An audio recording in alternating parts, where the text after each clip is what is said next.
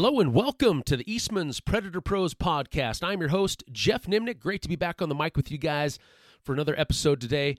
Got my good buddy, Craig Sandy. I've known Craig for a lot of years. First met him in some coyote contests out west.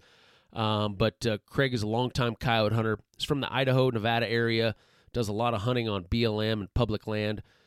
So we got a lot of great things we're going to talk about. We're going to talk about just, how the coyote game has changed over the last 30, 40 years with the advancements in e-collars, how to deal with some of that added pressure just because there are more and more guys out trying to call coyotes nowadays. We're going to look at public land hunting. Like I said, Craig spends lots and lots of time hunting BLM country there in Idaho and Nevada. So we're going to talk about, what he looks for, when he's scouting out, ground, maybe on X, looking at his phone there in his living room, kind of all the stuff he looks through there. Then we're going to talk a little bit about volume of the call.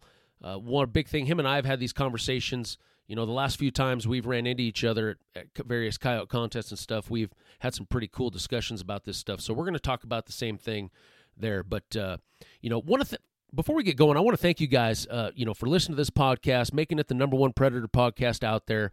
This goes a long way with our sponsors. Unfortunately, we can't do this without sponsors. I wish we could. But my time's pretty valuable with family and everything else that I do. And then obviously it takes, a lot of time on Eastman's part to put this all together to get it onto these platforms for you guys. So definitely want to thank those sponsors and, what you can do to help us out. If you're listening on a platform like Spotify, if you love what you're listening to, once you're done listening, give us a 5-star review on this podcast. That goes a long ways. Honestly, the sponsors and whatnot don't probably listen to these podcasts, so they really could, don't really have a clue if it's good content or bad content. Really all they'll look at is the analytics, and that's one of the things that they'll look at. So if you guys are loving this, would appreciate a 5-star review. That'll go a long way. Now, anybody wanting more information about myself, you can always find everything that I do on my website. Probably the easiest way to find me, and that's coyotecraze.com. That'll give you links to all the YouTube videos that I do, links to some of the sponsor information, links to articles that I've written, links to all my social media platforms as well. So be sure and check out coyotecraze.com. Now, before we get going, I need to take a minute to thank this episode's sponsor, which is Black Rifle Coffee Company. Like I mentioned before, I'm not really a big coffee guy. I don't even own a coffee pot, I have to admit. I do drink some coffee from the mini mart on my way out hunting coyotes. So I've actually got to drinking some of their cold brews. The caramel vanilla cold brew, it's like an energy drink. It's kind of like a chocolate milk kind of thing, if I had to explain it. But it's actually pretty good. It's a great change. I do drink a lot of energy drinks, unfortunately, whether that's good or bad, I guess. But this one's kind of a nice change. The caramel vanilla, they actually have a mocha one, too, that's kind of like chocolate milk. I think it's called their Espresso 300. 300 milligrams of caffeine, which is what we need for those early morning coyote hunts. But they're a veteran-owned company. Obviously, I'm a veteran. I love everything they do. And just the fact that they want to support a coyote hunting podcast and they want to support me, that goes a long way for me. There's a lot of companies out there that don't want to put their face or name with coyote hunting because it is, controversial with the anti-hunters and things like that. So, if you're looking for, whether it's their coffee subscription, looking to find, some of their cold brews at, your local mini mart, you can jump onto their website, which is blackriflecoffee.com, and check out all they have to offer. Well, Mr. Craig Sandy, welcome to the podcast, man. Thank you. It's going to be a fun one. You and I have known each other for a long time now. Surprisingly enough, we've only actually got to hunt together one day, which was last year when we were filming the Last Stand show up in Idaho. Yep. But we've spent a lot of time BS in their coyote hunts and different things, and I'm always giving you a hard time because you're such an old guy, making old jokes and cracking old, but realistically you're not that old, but, but no, that kind of leads us up into the podcast. I want to pick your brain, today on, just kind of how the predator world's changed over the last 20, 30 years and kind of how you've adapted to that. And, you do a lot of public land hunting out in the, Idaho, Nevada country that you live in, and want to touch on some of that. And should be a lot of interesting information we can talk about today. Okay. Sounds good. But before we get going, give me a little background on yourself, kind of, what you do for a living. I know you're kind of in the ag industry, and then, kind of how you got your start coyote hunting. Okay. Yep. I work for a company called Bear Crop Science. They actually are Bayer. They make aspirin and all the drugs and stuff. I've been with the company 30 years. So, like I said earlier, I'm getting close to retirement age and can't wait to hunt more coyotes. The coyotes better watch out. Yeah. So, Well, as much as you hunted already, I thought you were dang near semi-retired the way it was. we actually, the winters is when I take all my vacation time. So, I got like a month of vacation all Oh, built nice. up. Take it all, November and December and go coyote hunt as much as possible. So, Yeah. but yep, we produce sweet corn seed and peas and beans. So we So do a that's got lot to of be that. pretty beneficial. So you're out there talking to farmers and ranchers and stuff all the time. I mean, that's obviously been pretty beneficial over the years, I'm guessing, for lining up some extra places to go call coyotes. It is the farm ground we have out here is, it doesn't butt up against any BLM or anything. So it's mostly in the city outskirts. There's coyotes here, but what it was really good for was when I was really into the duck and goose hunting. We would really slay the ducks and geese because Oh, I I had all bet. permission to hunt wherever I really wanted. The guys would just go ahead. And it's plowed down corn after we harvest it, so it was really good goose and duck hunt. But the coyote hunting, it's and you're in it's too many houses where I'm at. I mean, it's just I guess you could do it with a shotgun, but it's too risky. Well, and I suppose once they start harvesting all the crops, there's really no cover there for the coyotes anymore. They No. probably move out and head into the ditch banks and creek bottoms and up, wherever they Yep, can find a little bit of cover. they do. Actually, I know you know where Cunit is, so that's where I'm Yeah, sitting today, harvesting corn. So I'm actually at a cornfield right now doing this. in the field podcasts, Yep. literally. Yep. So how'd you get your start into to hunting, coyote hunting? Fill me in on that My story.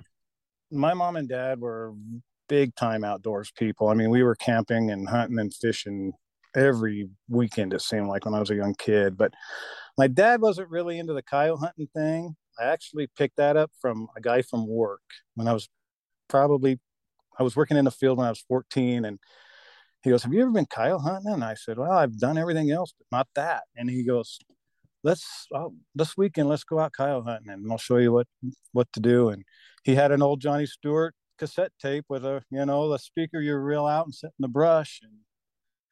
And that's how I really got started. I mean, it was the What year would that have first, been? oh my gosh.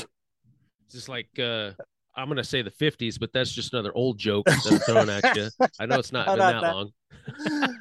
I bet it was the 70s. 70s. 70s, yep. I didn't It even know was they had the old. Yeah, I guess they would have had some of that old cassette tape stuff. That was they probably in the did. very early days of some of that stuff, wasn't it? Yeah, it was actually somewhere he got his out of Texas. So it wasn't a Johnny Stewart one, it had some weird name on it, like Jose something. It was a Texas made call, and it was you just put a tape in it and unroll the speaker cord and set it in the bush. Run the speaker from where you're sitting. But that's how I really got started. And then from there, it just progressed. I'd rather call coyotes than hunt anything else.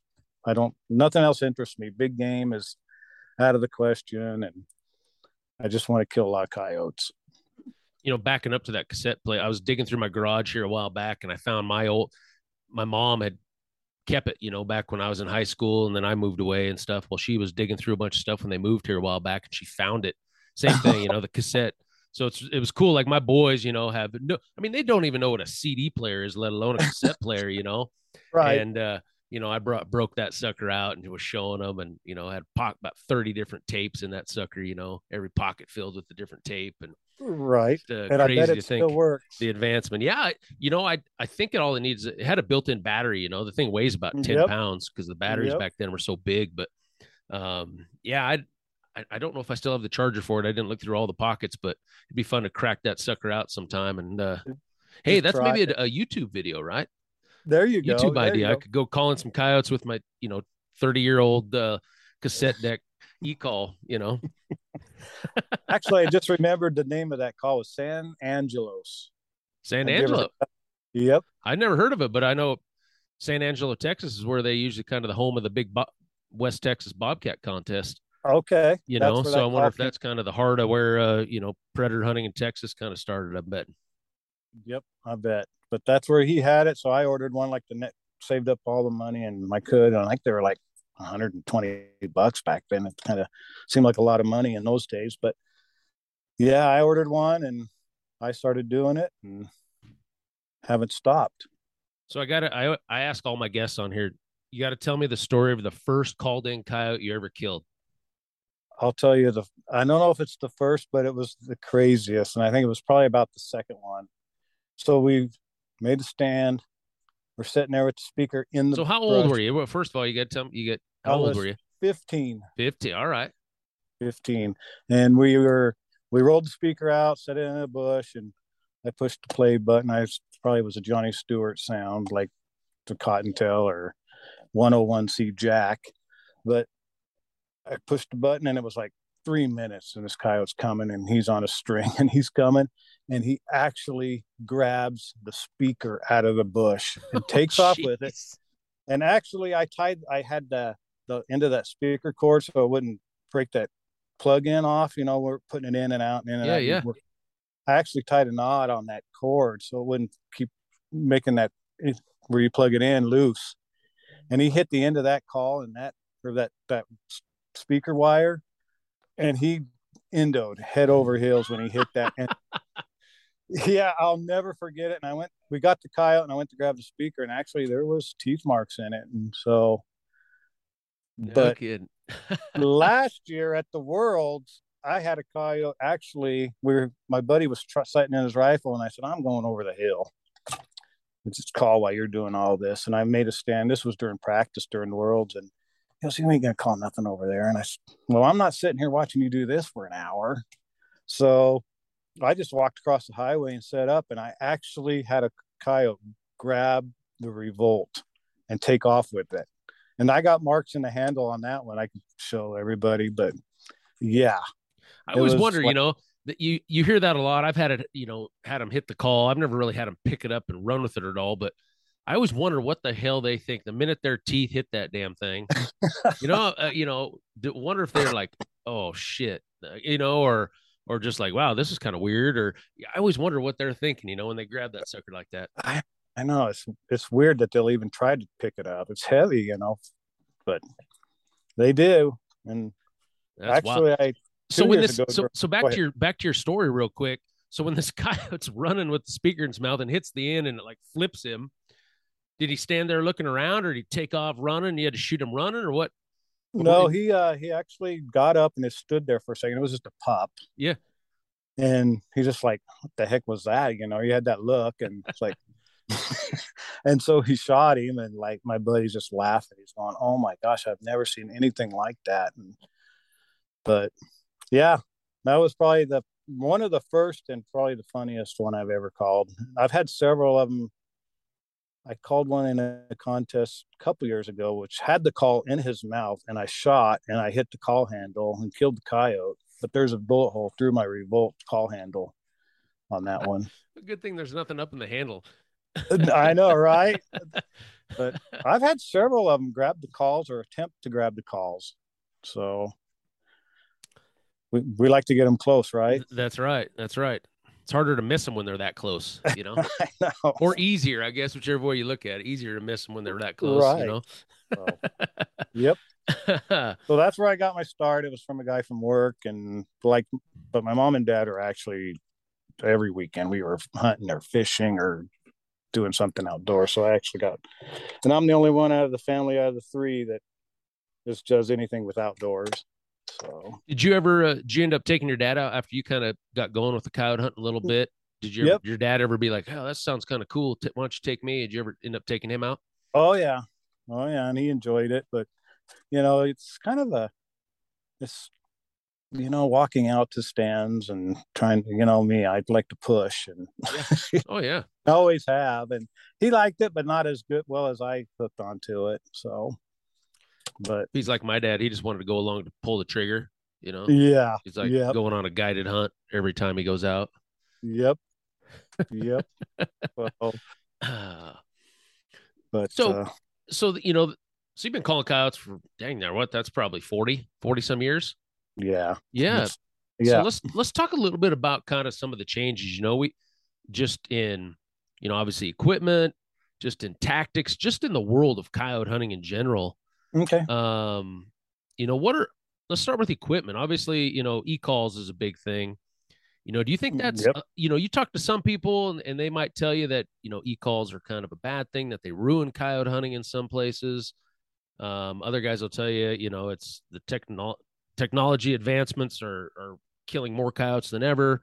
What's kind of your take on all that?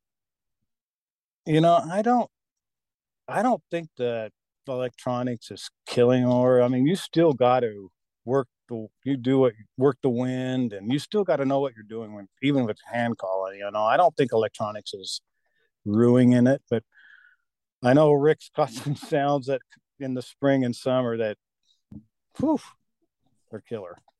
So, but yeah, I don't think that e-calls ruining it for everybody. I mean, you still got to do it right to get a coyote in, even if you're hand calling. I mean, Yeah, I think a lot of people talk, they're referring to more that it makes it easier, I think, to go hunt coyotes because you don't have to spend the time learning how to blow a hand call.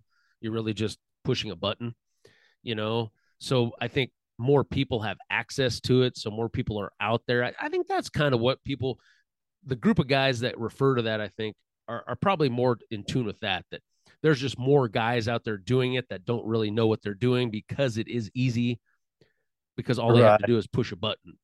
right. They may be educating a few, but you get guys like that's been doing it forever. You can get those educated coyotes even after they're educated. Yeah, yeah. Yeah, I've shot coyotes with no teeth. They've been called. Oh, yeah. I always And tell people with educated, I people ask me this all the time. What's the magic secret recipe to kill educated coyotes? And I don't know if there really is something. I mean, obviously, we talk a lot about the coyote based sounds. That Rick right, has, like the coyote fights and the pup distresses and some of the vocals and breeding sounds, and those kind of things I think are really your best chance at that. But for me, I tell people time is really your best asset when it comes to killing educated coyotes. I don't think in a year's time, like, for example, if this coyote was hunted real hard in, January, February, March, and right. then, you give that coyote all summer to kind of forget about it. To me, I feel like those type of coyotes almost revert back to coyotes that haven't been hunted. But I think you're if they're right. constantly getting pressure, every week, every other week, then I think that's when they really become tough. Would you kind of agree with that, or? Oh yeah, I would definitely. So, kind of got a story from this weekend's hunt.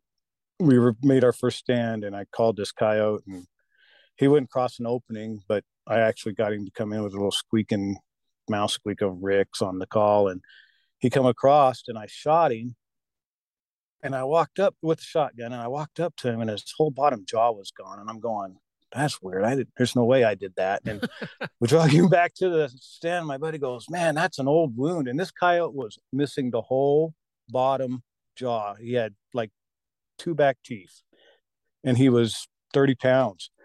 So, and he's been called, and he just fell for it again. So, I don't think it. What I do you? don't think How do you think that coyote was even eating? That's the kind of stuff that the it is resilience of coyotes, bizarre. It's eating bizarre. just eating little mice or something where he didn't have to really chomp down on anything, or? Yeah, this was on a ranch, and I don't know. It was like I mean, he didn't have no jaw. Then he had two back teeth on each side, and that was it. No kidding. Yeah, that's But wild how these coyotes. And obviously, you said he was a big. yeah, oh yeah, he wasn't starving to death. nope. And he'd been called before, so I think you can still kill coyotes that have been educated with calls and over, like you said, over and over and over. After a while, they just kind of. Here's what I think of a coyote. I don't think a coyote can think like a person, and some people take it like they can think like a person. But I don't think they have that knowledge to think, well, that call's too loud. In fact, you're the one that told me Yeah, turn the call up louder. we're gonna get into that volume because that's Okay. a big quote. Yeah, we're gonna Okay. get into that in a little bit. That was something I wanted to bring up because you and I have had a couple good conversations about this sitting at the table at contests and stuff. Right. So But yeah, I agree. I I, don't I think totally agree with you. I don't think coyotes reason like you and I do. Um, you know, but a lot of guys, you always want to put human thought, into it, like the coyotes thinking like us, and I don't really Right. think they do, but No way. No. if they did, it'd be a little more interesting, I bet. Right. Right. But I think people think it over too hard. Oh A lot yeah. of people, a lot of guys and gals think way too hard on it. So compared to, if we look back over the last 30, 40 years when you first started hunting, obviously there's more predator hunters now today than there ever has been. Right. Just with the popularity of social media and YouTube, broadcasting it out there. There's more e-call companies now than there ever has been. It just seems like, guys understand the greatness of it with no seasons, and you can just hunt them whenever you want. And now, the Right. thermal aspects coming along. I mean, how has that changed the game for you, over the last 30 or 40 years, just now that there's a lot more coyote hunters out there? Well, as you know, I hunt a lot of public. I very rarely hunt any private ground. And I don't I don't see it's put a lot of pressure on. Now the thermal thing is might have hurt it a little around here because everybody's doing that in Idaho because it's legal every day of the year. So, and it's every county and for coyotes. But I think the thermal thing's put more of a dent in it than people out calling. So it's Yeah, I funny agree. because I can go into a spot where I know you see people's footprints walk in and you're going, oh, there's been somebody here. But everybody calls different and everybody calls, not in the exact same spot. And I think if you call a spot in a different area, I mean, like you walk into a spot, you think, oh, there's been somebody here. And you think, well, they wouldn't have walked this far. So I'll walk that far and try it. And I think you can get those coyotes if you change where you go in a little farther and, you know, I think you can get those coyotes that have been called. So I don't think it's bothered my situation, but there's a Idaho don't have a lot of. I don't think it has a lot of callers. It has a few, but we don't have any contests anymore. So that's kind of. But Yeah, yeah, to me, the contest thing, that's usually always the more what I consider the hardcore guys. yep, I mean, you have a contest with maybe 20 or 30 teams tops. I mean, that's right, usually a big contest for out west. Every now, yeah, I mean, there were ones that would maybe get up to 80 or 100 at one point in time, but so realistically, you're talking what, about 40 guys out hunting coyotes. right, There's a lot more just novice hunters out there, I believe, that aren't worried about contests. They're just out there trying to have fun or shoot a few coyotes, and right. um, I with think a that, lot of guys go out and not successful and bag it really quick because there's times you'll go out and you won't call nothing. You'll make yeah, oh 10, yeah, 15 stands and won't see a coyote. And then on that 16th stand, you'll finally get one. A lot of guys will just give up like 5 stands. This is not fun. yep. So, Yeah, and I think that's true.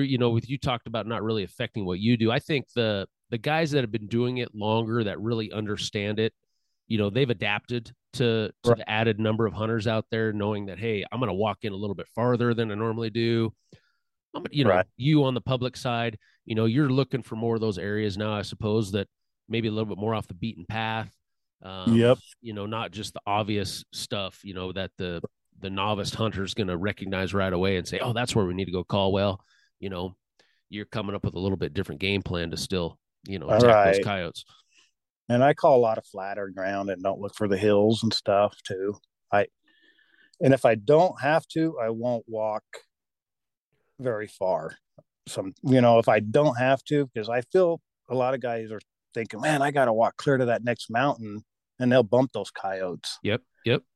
100% they'll bump those coyotes, and that's the coyote you're going to call. So if I can, I'll limit my walking, and my buddies that hunt with me go, geez, how do you do this? I say, I just look for the locations where coyotes are going to be. It's weird. You can look at Yeah. a spot. I know there's a coyote in there. So I always say, let the coyotes die tired. I mean, yeah, it's all about variables, and you're sitting there evaluating an area. Okay, is it worth me walking, 700 yards across over to that one to get to that spot, or is it, can I accomplish the same thing walking 150 yards right over to here, you know? Right. And that's And, what I because, do. you're like me, we're kind of, I'm not going to say contest hunting based, but, it's all about speed and efficiency, Mm-hmm. and how many stands I can get in a day usually relates to how many potential coyotes I can kill in a day.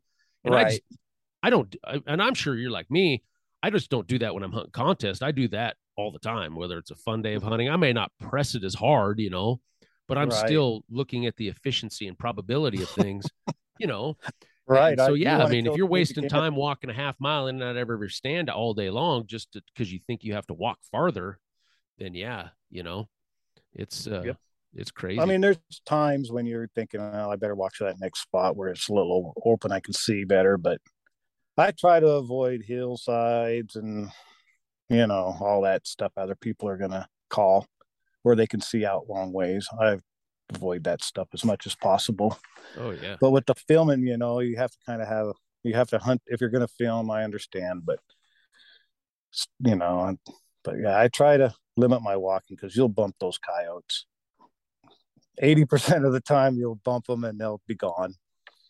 So, When it comes to like sound sequences and things like that, mm-hmm. um, would you say you're still, the same sort of mentality that you had 10 or 15 years ago as far as sound sequences go? Is that pretty much the Oh yeah. same nowadays, or have you changed a little bit, knowing that hey, there might be some added pressure in areas? So I'll go season to season, kind of. Right now in the fall, and I know you do it the same way. I'll turn that call on a rabbit, and I'll let it run, or a bird. I don't shut the call off. I don't know if you. I know you don't. Nope, no, I don't. Nope. Even when I switch from rabbit to bird to pup distress, I don't. I don't leave a big gap. And some guys think that's wrong, but I kill a lot of coyotes doing that. Yeah, yeah, And I same have way. watched coyotes when I've run in that call and letting it run, turn it on, letting it run, and I've shut it off, and those coyotes will actually stop most of the time to check out what happened. But I just let it run. I don't know. I know. I think you do too. You just turn it on, and let it run, pretty But much, yeah, right? yep, I run it continuous. Yep. Yep. Guys think that's wrong. A lot of guys, but Well, it let's works. let's talk about that a minute, because when I put on my schools and things like that, I like to teach people the whys. I just don't like to tell them what to do, because Uh huh. that's usually what you'll get when you read an article or you watch a video. A lot of times, they'll say, "Hey, you need to run the call for this and turn it up," but they don't really tell you why, right? Right. And I look back at the theory of that. Why do those guys think why is their theory that there needs to be some pauses in the sound? What have they Well, seen? What I I'll think it's tell you because it's why just the way that they used to blow hand calls. that, and they think a rabbit doesn't constantly scream. And just like what you and I were talking about earlier, a coyote doesn't think like a human. They're not going to say, "Oh, that rabbit didn't pause." That's my thought. I mean, that rabbit didn't pause. That can't be a rabbit. He's still squealing the Yeah, whole yeah, 15 minutes. I yeah. I They don't think like that. I agree. I think, like you talked about it too. The coyotes sometimes stop. I think coyotes have a short term attention span. Honestly, I think a they majority do. of coyotes, and if it's constantly making that sound, I feel like it keeps a majority of those coyotes engaged, like coming to the call. Like if you're Yep. pausing here and there, I think you're just giving that coyote a chance to stumble across something else that he decides he wants to go investigate or chase after, as Oh opposed to yeah. continuing to come to the call. Yep. The guy I was hunting with this weekend couldn't believe I just let it run. It's like, yeah, I just turned it on. We we hit double digits in 2 days with shotguns, so that says something, right? Oh yeah. So But he yeah, let's just talk goes, about. I wanted to ask you about that. You were out in Nevada. You were hunting the Nevada Shotgun Championships "Yep, this past weekend, which would have been what about the 24th of September. yep." What that's always intrigued me. I've never done an all shotgun only contest, but talk to me a little bit about your tactics. How do you Okay. change up your tactics, knowing that hey, we don't have rifles, we got to get everything within shotgun range. I mean, how do you change that up a little bit? Somebody asked me that yesterday too. Um, well, me and my partner did this year, and I've done it the last couple of years, and usually I've done better. But I'll get out in that thick sagebrush and I'll look for those. Oh, you're not going to believe it. I'm sitting there. There's a coyote right there on the road. Come out of this cornfield they're harvesting. No A kidding. true coyote hunter would He's have sitting the there rifle looking with at him, me. Craig. I know. I got my shotgun from last weekend, but he's going back in the cornfield. But I'll walk in that thick brush and then I'll try to find, those openings 20 to 30 feet wide, maybe 50 feet wide, where there's some opening where I can see just a little, because I can't stand not seeing. It's tough on me. So what I do is we'll walk and walk till we find an opening, and usually it's not very far here in Idaho and Nevada. You usually got those yellow grass openings, Yep.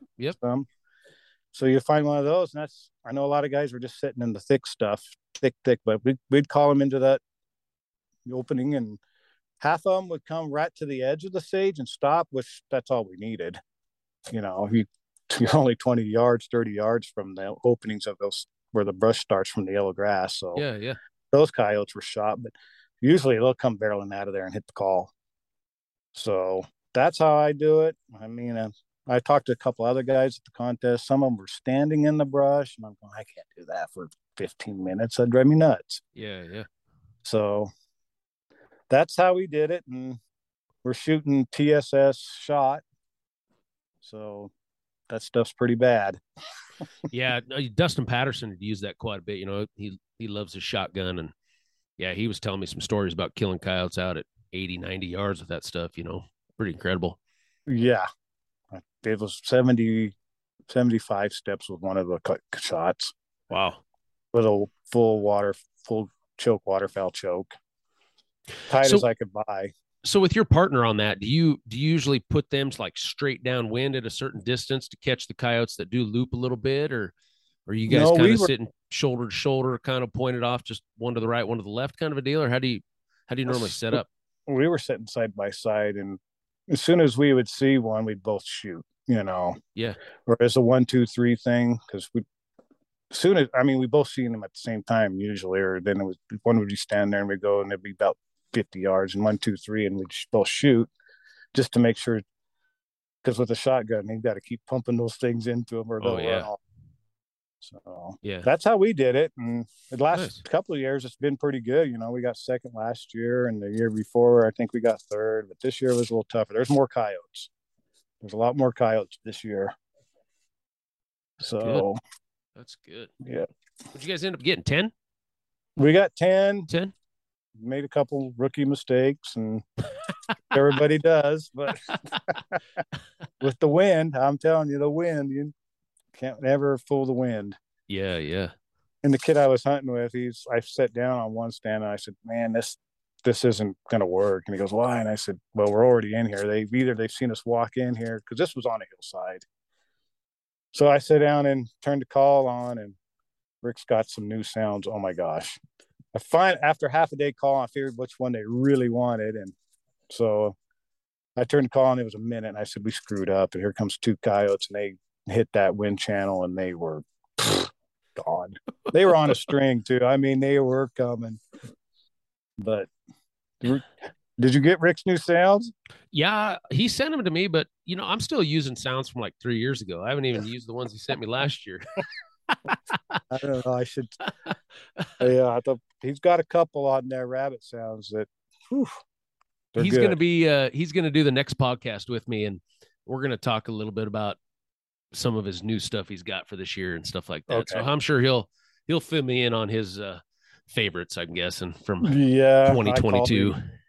I called him and asked him, what the heck is this one sound? It don't sound like what you're calling it, And he goes, oh, I think that sound came somewhere. It's not what you think it is. So he might tell you. So, but that's how I do the shotgun thing. I try to get him to come at least to the edge of that yellow stuff, because I don't like standing and shooting. So. Yeah, it does get tough. It's nice to sit there, especially when you get real old. Your back gets aching a little bit, Yeah, I will be 60 next year, so I guess you'd call me old. I outdid the kid I was hunting with, though, so yeah. Yeah, sometimes you got to show those young bucks how it's done, man. You know, Right. they may be younger, but they don't have the ambition that Nope. some of us older guys have. You know. Right. So. Hey guys, sorry to interrupt the podcast, but I want to take a second to talk to you about Hornady ammunition. 10 bullets through one hole is the philosophy that brought Hornady from a two-man operation in 1949 to a world-leading innovator of bullet, ammunition, reloading tool, and accessory design and manufacture today. So whether I'm blasting coyotes with my AR-15 and those 53-grain VMAX Superformance rounds, or shotgunning coyotes with the 3-inch nickel-plated BB, you won't find anything that's more accurate, deadly, or dependable to use on coyotes. So if you're in the market to test out some new rounds through your rifle or shotgun, visit Hornady.com to find the nearest dealer today. Now, back to the podcast. So we've been talking a lot about public land hunting. Let's get into a little more detail on that. You know, I know you spend a lot of time in Nevada. I do. What is Nevada? I mean, it's like 90-some% public land, isn't it? Yes. I mean, crazy amount. Yep. I mean, I've been out there a handful of times, and it's just crazy to see, you know, the amount of access that you can get. Right. It's a lot of public. So. Are you using Onyx Hunt? Is that the app you're using to when you're out there going through? Yep, and I use it on my window-mounted GPS. I use their chip and my phone. I put a chip in my GPS on my windshield, and it shows a big map of all of it. I don't know if very many people know you can do that. So no. So where do you put the chip at? In your truck? Nope. It's some of the GPSs say I got the Garmin D7 something that tracks my dog in case he gets wild and takes off after a coyote and I have to go find him. Actually, it takes the Garmin chip in the side. I mean, the Onyx chip. They'll take the Onyx chip on the side of it, and then they just put it in there, and you got the big screen of a map, and it shows public and private and names, and oh yeah. So you're not running it off the app on your phone? I have it on my phone, but half the time I don't feel like downloading the maps onto my phone because I don't have service. There's no service out there where you're going. Gotcha. So with the Garmin that takes the Onyx chips, which I heard they were going to quit making. I don't know if that's true, but they're going to discontinue their chips. But you stick the chip in the slot on the back, and it just automatically downloads into it, shows the whole map, just like you got it on your computer. Yep, I know exactly. I was just confused there. That's what I originally had started using before I had Onyx on my phone. That's what the exact same way I used it, you know, because, you know, out here in BFE, Nebraska, there's no cell signal either, you know. So that was what I always used. But now as I've, you know, getting with the times, Craig, you know, it's time to get out of our old ways. You know, we have to start using technology and use the phone, you know. Well, I know, but this way you don't have to look at your phone while you're driving down on a private lane on a BLM road. You can tell, you can look right at that dash and go, "Oh, this is private. I got to get off of here." I know a lot of guys mount. I've seen some guys mount big tablets and stuff, you know, on their dashes and stuff, where they got a big screen that they can pull up, you know, Onyx instead of trying to look at on their little phone screen or their, you know, whatever. So. Right. It's pretty slick. You can put those chips in the back of the Garmin. So do you go through, you know, obviously, you know, access. I mean, you can go 100 miles in every direction and find public land. Yep. You know, do you do a lot of exploring? Like in a year's time, let's say in a season of hunting, I mean, how many days a year will you just say, I'm going to go to a new spot that I've never been before, and just to see if I can, you know, find something new, different? I'm always on Onyx, and I'm always looking for spots when I'm sitting on the couch. My wife goes, "What are you doing over there all the time on your phone?" She's like, "Well, you look good. A girlfriend or what?" No, I'm looking at maps. Yeah. Oh yeah, I'm exploring all sure. the time. So what are you looking? So walk me through what I know. A lot of people have this question, you know, that haven't done it a lot. I mean, what do you look when you're pulling up Onyx? I'm assuming you're pulling up like the satellite image where you can see the terrain and see what's there. Yep. I mean, what are some of the things that you're kind of looking for, that you're keying on, that you think might be a potential place to go explore, and waste the gas and stuff to go out there and check it out? I am looking for cattle ponds, and Oregon has these things they call I can't. They have like they water their birds. They keep springs going for their chuckers. Okay. I look for those in Oregon. I do a lot of Oregon hunting too, by the way. And Idaho don't have they're called, I can't remember what they're called. They're like a little whale they have out in the middle of nowhere. And there's always water in them because they're taking care of their animals and their birds. They're chuckers. They're really chucker people, I think, over there. And I'm looking for those springs. I look for canyons, creeks, and sagebrush. And actually on Onyx, you can actually zoom in enough on your computer. You can actually see sage. I know you guys like hunting that open yellow grass down there, but if we don't have any sage in our yellow grass, it's like you're wasting your time pretty much. You can call them in it, but you got to have that broken sage. Yes. So cover, I mean, that's essentially what you're scanning your, your maps looking for cover and water, essentially. Cover, water, and drainages, canyons. I'll drive by a canyon with my buddies. I'm going, I know there's a coyote in there. You can tell. And little rolling hills. I look for rolling hills. You got the Onyx will give you how high you are up and down and how wide apart the lines are to tell you if it's real steep or real. You use the 3D flat. yet on there? I have. Yep. I noticed I tried using that, but it seems like the subtle, as a coyote hunter, we're looking for more of the subtle terrain, like not real steep ass, mountains and stuff. And I noticed on the 3D, it's kind of hard to tell, when you're looking for that subtle roll. It is. It's kind of hard to even tell on that 3D, but you could see it a little bit. But that's really all we're looking for, right? Is kind of that subtle roll, not crazy steepness. Right. Right. You can tell on their topo map they have. You can get on there and tell by the difference width of the lines. If they're close, it's steep. If they're farther apart, it's flatter. So if the lines are close, it's steep, and they're spread apart, it's getting flatter. But when I get out there, then I start looking for cattle. Yeah. Oh, of course. Yeah. Cattle mean coyotes.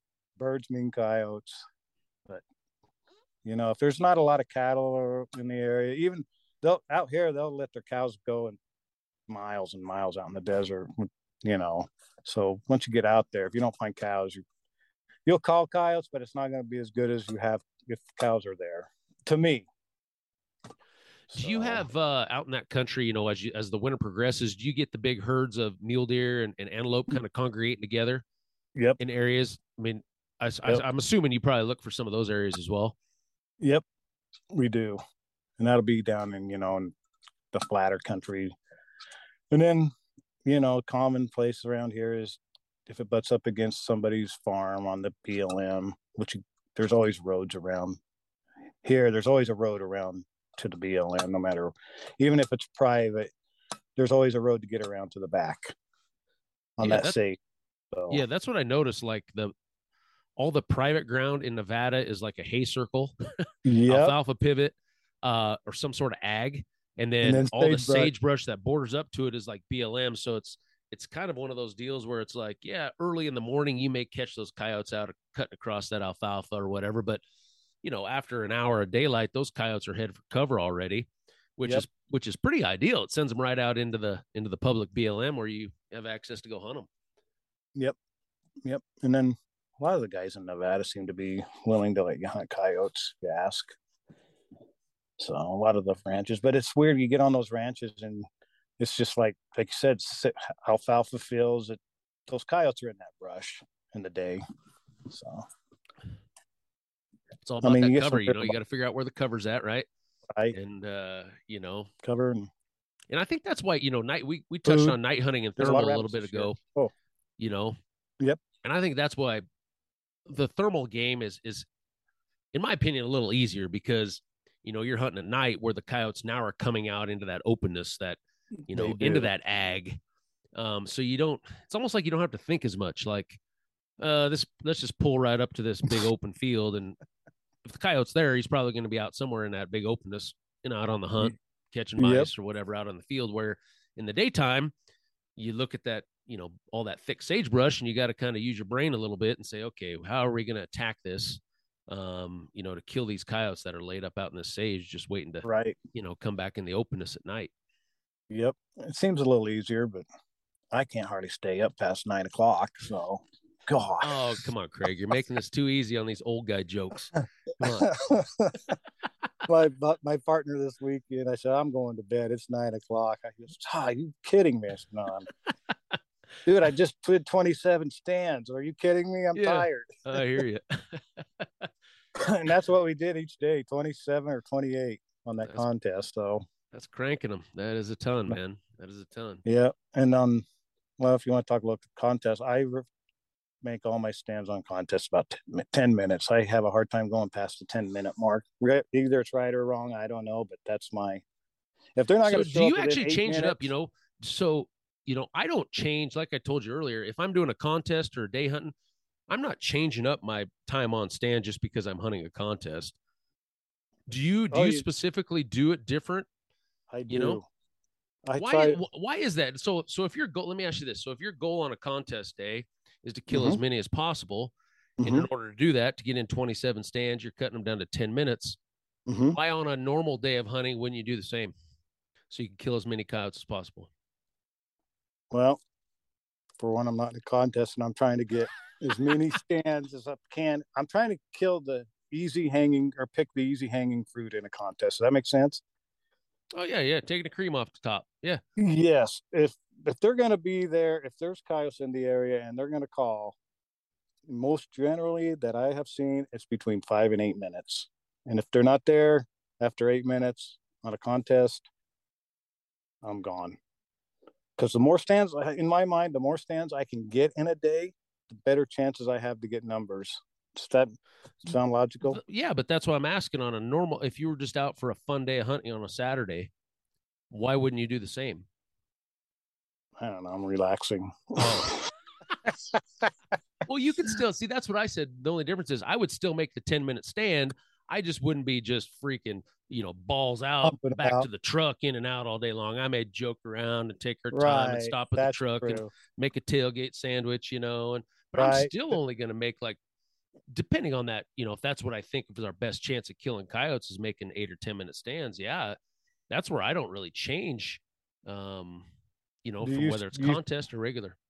You keep it at 8-10 minutes on when you're just out hunting for fun too? Well, or it depends. I mean, it's just one of those variable things for me. I mean, there's times I may make 6-minute stands, but there's times I may make, 12 or 14, very, very rarely am I there more than about 14, 15 minutes. Okay. And that's just if I'm looking at, time of year is a big one. The area I'm hunting, all these variables that we have to sort through as coyote hunters. What have the coyotes been doing that day? Have all the coyotes come bombing in the first 3 or 4 minutes? Well, if that's the case, well, yeah, but are they real slow, dinky, unmotivated coyotes that are taking their time and showing up at, 8, 10, 12 minutes? Then I'm thinking, okay, maybe I do need to sit here, Yep. Yeah, but like you said, in a contest, ultimately, in a perfect world, the areas that you have lined up for a contest would be, basically unmolested, Right.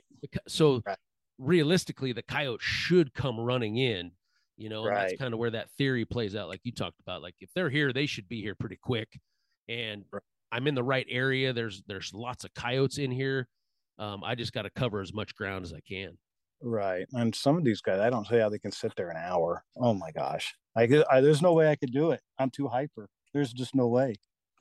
Even just for fun, I can't sit there that long. Oh, God. I can't sit still for 5 minutes. It's hard.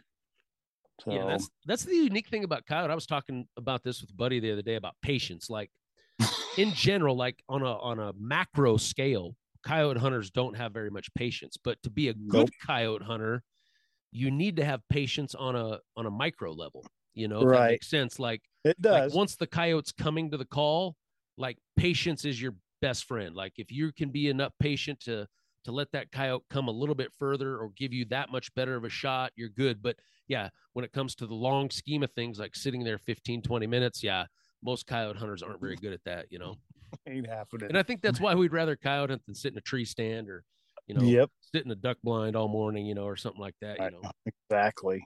I like to move and I like to find new areas. Like you were talking earlier, I love to find uncharted areas where nobody's been coyote hunting. Yeah, that is fun. Especially that's what I've always, here in Nebraska, we don't have any public ground. I mean, very, very little. I So know. anytime I've ever been to Arizona or Wyoming or out in Nevada, Eastern Oregon, any of these areas with lots of public land, that's what I've always loved. The fact you're just driving down the road and I'm like, oh, that looks good. I can go hunt it because it's public. Right. Yep. Around here, if I say, oh, that looks good, I'm like, oh man, now I got to Gotta figure ask out who permission. owns it.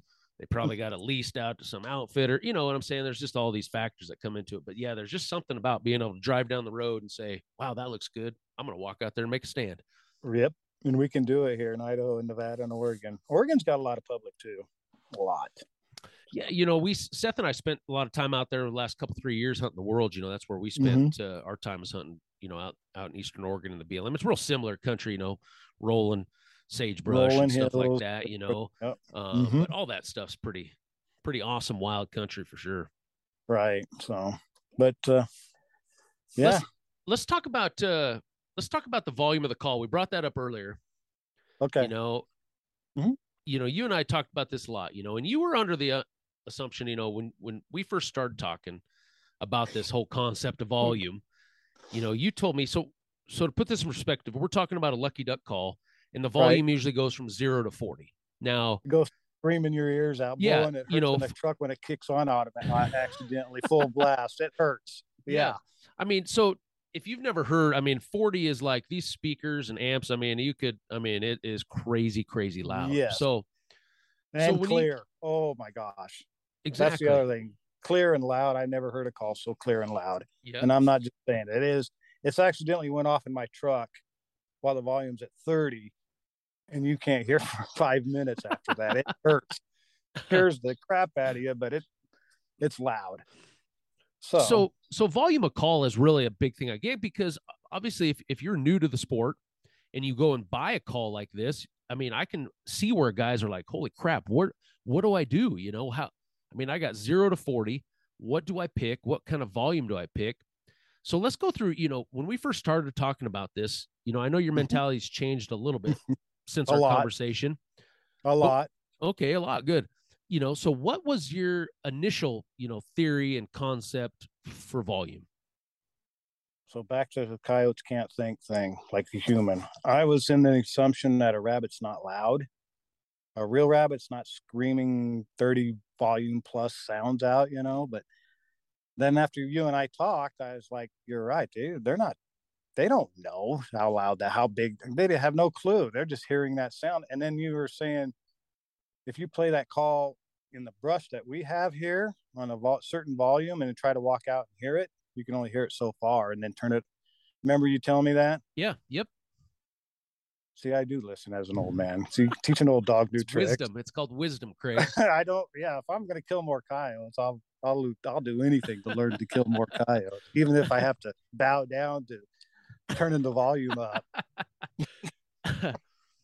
But yeah, you and I were sitting there at the Worlds talking at the table, and you asked. I said I usually play at like 10 or 12. Yeah, 10 or 12, and I'm like, damn, Craig.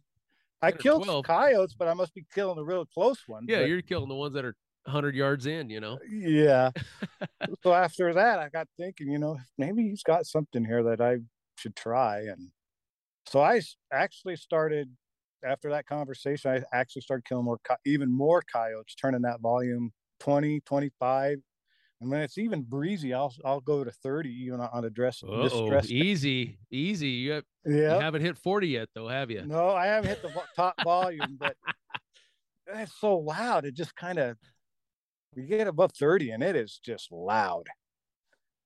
But actually I've killed more, I think, by turning the volume up and letting it play. I'll give you an example. We were night hunting with a buddy, and I letting him run the calls his area, I don't care. And then we were thermal hunting, and we could see this coyote out there about, I'm guessing 400 or 500 yards in a field, and it would not come. And I said, turn that call up. And he was playing it like at 5 or 6. I'm going, and he goes, no, it's too loud. I said, turn the call up and he'll come. And I said, give me well, he goes, I'm going to go try to sneak up on it. I said, well, give me the remote. So he handed me the remote, and I cranked that thing to 25, and that coyote looked up and he was on a dead string. That proved to me right there that volume don't seem to matter. Yep. Just instantly proved that. And the guy who looks at me goes, huh? I said, They don't think like humans. That's all I can say. Well, what was you remember the one thing I told you? I said, in coyote hunting, there's nothing really ever happens the same way. And nothing's ever 100%. I mean, No.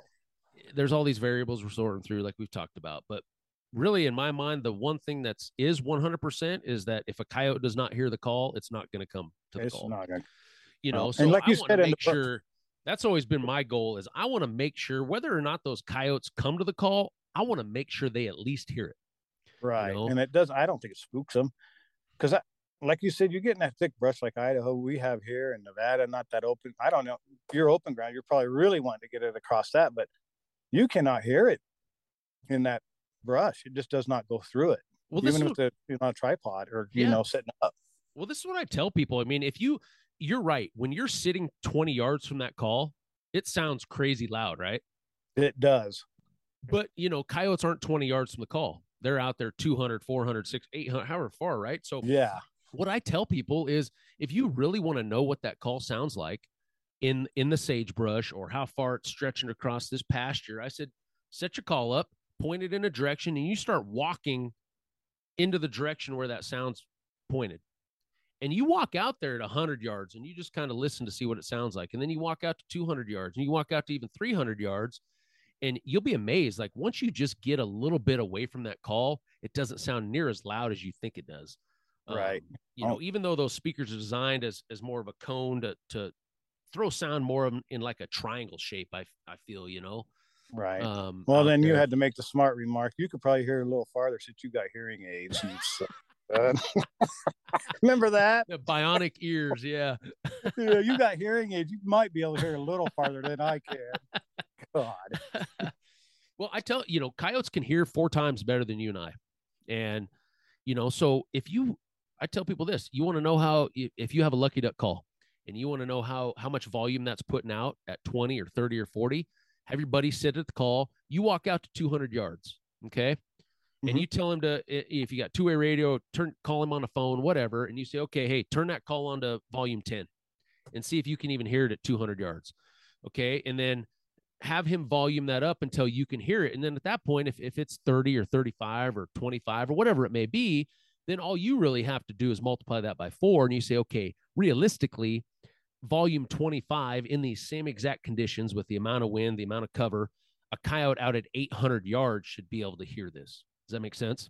Yes. Then you can really know your capabilities of what your call can do because, volume is important. I don't think you can blow coyotes out. I think that's the problem. I think guys think you're too loud and you're going to spook coyotes off. I don't think they can think like that. Just don't think. Is it possible? But, I always ask people this. How many coyotes, in your prime example, how many coyotes have you killed under 30 seconds before? Like 5. Not very many. But it's okay. Those coyotes were probably, in order for a coyote to get to the call within 30 seconds, they couldn't have been more than 100 yards, right? Right. They were close when you fired up that call. And I crank the volume all the time. Right off the bat, I'll crank whatever volume I just deemed necessary. Yeah. And I've had a lot. I mean, more than I can remember within 30 seconds at the call. Oh, so that tells me like, okay, this coyote was less than 100 yards and I cranked it right up to 30 or 35 or even 40 right off the bat. Maybe there's a lot of wind or whatever. And that didn't spook off that coyote. So, Nope. You kind of wonder where these theories come from. Is that just guys being, stubborn or, is it because they've seen something that said, oh, I can't do that anymore? Well, I think it's like they're thinking like we're talking. They just think like a human, they can think that's too big of a rabbit. I don't know, but I kind of was in that mode, like it's too loud. And then, but you take a hand call and you blow it with they're loud. Yeah. Well, I picture this, picture somebody walking into a stand, okay, and you get set up, fairly open stand, where you can see a little bit, and all of a sudden you turn on the call and you look across over there at 200 yards, and this has probably happened to you. It's happened to me. You look over there at 200 or 300 yards and you see a coyote running off. Yep. Does that ever happen to you? Oh yeah. Okay. Instantly, right after, and it's only because, you're dicking around and getting the call and then you fire it up and you look up and you see the coyote running off, right? Yep. Instantly in your mind as a coyote hunter, what are you probably thinking? You're thinking that I blew that coyote out of You here. blew that coyote out, right? And I think that's what happens. I think guys have seen that happen once or twice, and they think, "Oh man, I blew." In reality, you know what I think happened? I think that coyote was laying there, watched you walk in, but he didn't feel threatened. He didn't feel, nervous. And then, but he knew you were there. But then, as soon as the sound fires up, no matter how loud it is, that's kind of enough for that coyote to say, "Nah, I think I'm going to take off." That's what I think happened. Right. But so that's why I've never been a big stickler on the volume. Well, I'm not anymore. And that brings us back to like walking into the stand again. Guys bump more coyotes than you realize if you try to walk too far. Period. You bump a lot of coyotes if you go, I'm going to walk another 200 yards. Why walk? Yeah. You can sit right here. So, I know everybody has their own theory, but I've killed a lot of coyotes. Like I said, if you're listening to this winter, you get after, don't be afraid to try some volume. I mean, I think it's, I think if you hear some echo, if you're from the eastern part of the United States or Midwest and you're calling in some timber, I necessarily don't think echoing off the trees is a bad thing. No. Because everything sounds different once you get away from the call 200-300 yards, where the coyotes are going to be or even further. So, experiment. I'm not going to sit here and tell you that's exactly how it has to be done every time, but hopefully that maybe gave you some ideas to try with the volume and maybe come out of your comfort zone a little bit. And like Craig said, man, he's been killing more coyotes. I have. And yeah, I'm not afraid to turn it up now. If they're here and they can hear it, they'll come. So heck yeah, you're gonna have the best season ever, Craig. Hear it, they're not you're gonna set records this season. I don't know. I've kind of slacked off because it got so hot here with the decoy. I did a little decoying with my dog before it started getting hot, and that's when Rick's Pup Distress Sounds shine, man. He's got some of the best stuff for that time of year. Oh my gosh. Oh yeah, it's unreal. It's unreal. So I can't wait to get that new stuff tried over the spring, this coming spring. That's the other thing. That dogging is a kick in the rear. You guys got to get up here and do some filming of that. Yeah, we've been talking about it. It's if I wasn't so busy with baseball and real work, all summer, Right. Then if I started hunting coyotes in the summer, I couldn't give you guys shit about hunting coyotes year round, so I know. We let half of them run off though. That's the problem. The dog will either chase them off or you get tired of. I'd let probably 20 coyotes just take off this spring because I didn't want to shoot them. I felt like let the dog work them a little bit and get bit on, and it's fun to watch even if you don't shoot them. It's kicking the butt. And Seth got me into that, and I got the dog from Seth. So, yep. Heck yeah, man. Well, before we jump off here, tell me a little bit about your YouTube page that you started up here. Okay, I just started kind of kicking it around a little bit. It's called Open the Gate Outdoors. What I'm going to try to do is do a little more than coyote hunting on it. And I was supposed to film an elk hunt for my son, but harvest seemed to get in the way this time. But it's going to be a little different than just coyote hunting, but mainly coyote hunting. But It's called Open the Gate Outdoors, and it's just getting kicked off. And I'm trying to get all of this editing stuff down, doing it all myself, and it's a little tricky. You're going to need to retire to do that, man. All the time it takes to get good at that. That's the other thing the wife was asking. What are you doing over there again? I said, I'm trying to get this video up edited. It's like half this crap out of it. And pretty funny. That's funny. That's funny. Yep, so open the gate outdoors. Yep. Open the gate outdoors. Heck yeah. We'll be sure and check that out. If you guys, I know the YouTube videos are pretty popular nowadays, so right. I'm going to get into more setups and more. I'm kind of an introvert and I hate talking in front of cameras. And once I get to know you, I can talk, but I'm just really, really hard for me to talk in front of a camera. So well, you can narrate it with your mic or edit the audio over the top, I guess I could do that. But, some people have the ability to talk like you. And it's just, I'm very introvert, so it's hard to get over that, what people think of me when I'm doing stuff and don't like to be watched. And Come on, at your age, Craig, you shouldn't give a damn. I know you know it's getting better. It's getting That's better. good. Like I tell the wife, I said, I don't care what they think, but I am getting better at it. But yep. And then I hear you're going to go hunt North Dakota or South Dakota. South Dakota, yeah, we got our first filming trip of the season for The Last Stand coming up. Cool. Rick and I are going up to hunt with Jim up in South Dakota. So cool. I hope you get on them better than yeah. Idaho when you were here. Yeah, you never know. These early season hunts can be bomber. They could be a bust. You just never know what you're going to get with weather and you know how motivated the coyotes are and stuff like that. So yeah, we'll jump on here in the future and do a podcast on that hunt up there. And cool. You know, hopefully it. We've been fighting the heat here. It's been 90, 95. But today's 70, but it's supposed to be warm back up in the 80s. It's just not good coyote hunt calling. It sucks. Yeah, it's hard to get them. Well, you got to be right on them, and they're not really motivated to work a whole lot. So So anything else? Yeah. Well, sounds good, man. Well, I appreciate you coming on. Open the Gate Outdoors. If you guys want to check out Craig's stuff on YouTube, be sure to visit that. But no, really appreciate you being on, Craig. Hey, you bet. Really appreciate all you guys for tuning into this podcast. Like I mentioned earlier at the beginning, you know, your review of the podcast is extremely important. You know, if you love what you guys are listening to, especially if you're listening on Spotify, jump off and give it a 5-star review. That goes a long way with, you know, what we're trying to do and the sponsors and things that we bring on board to help bring you guys this content. But obviously we can't do this without the sponsors. I want to thank Lucky Duck Predator Calls, Hornady, Onyx Hunt, Black Rifle Coffee Company, Cryptech, Sig Sauer Optics, and Swagger Bipods. And then, of course, the whole Eastman's group for putting this all together for you guys.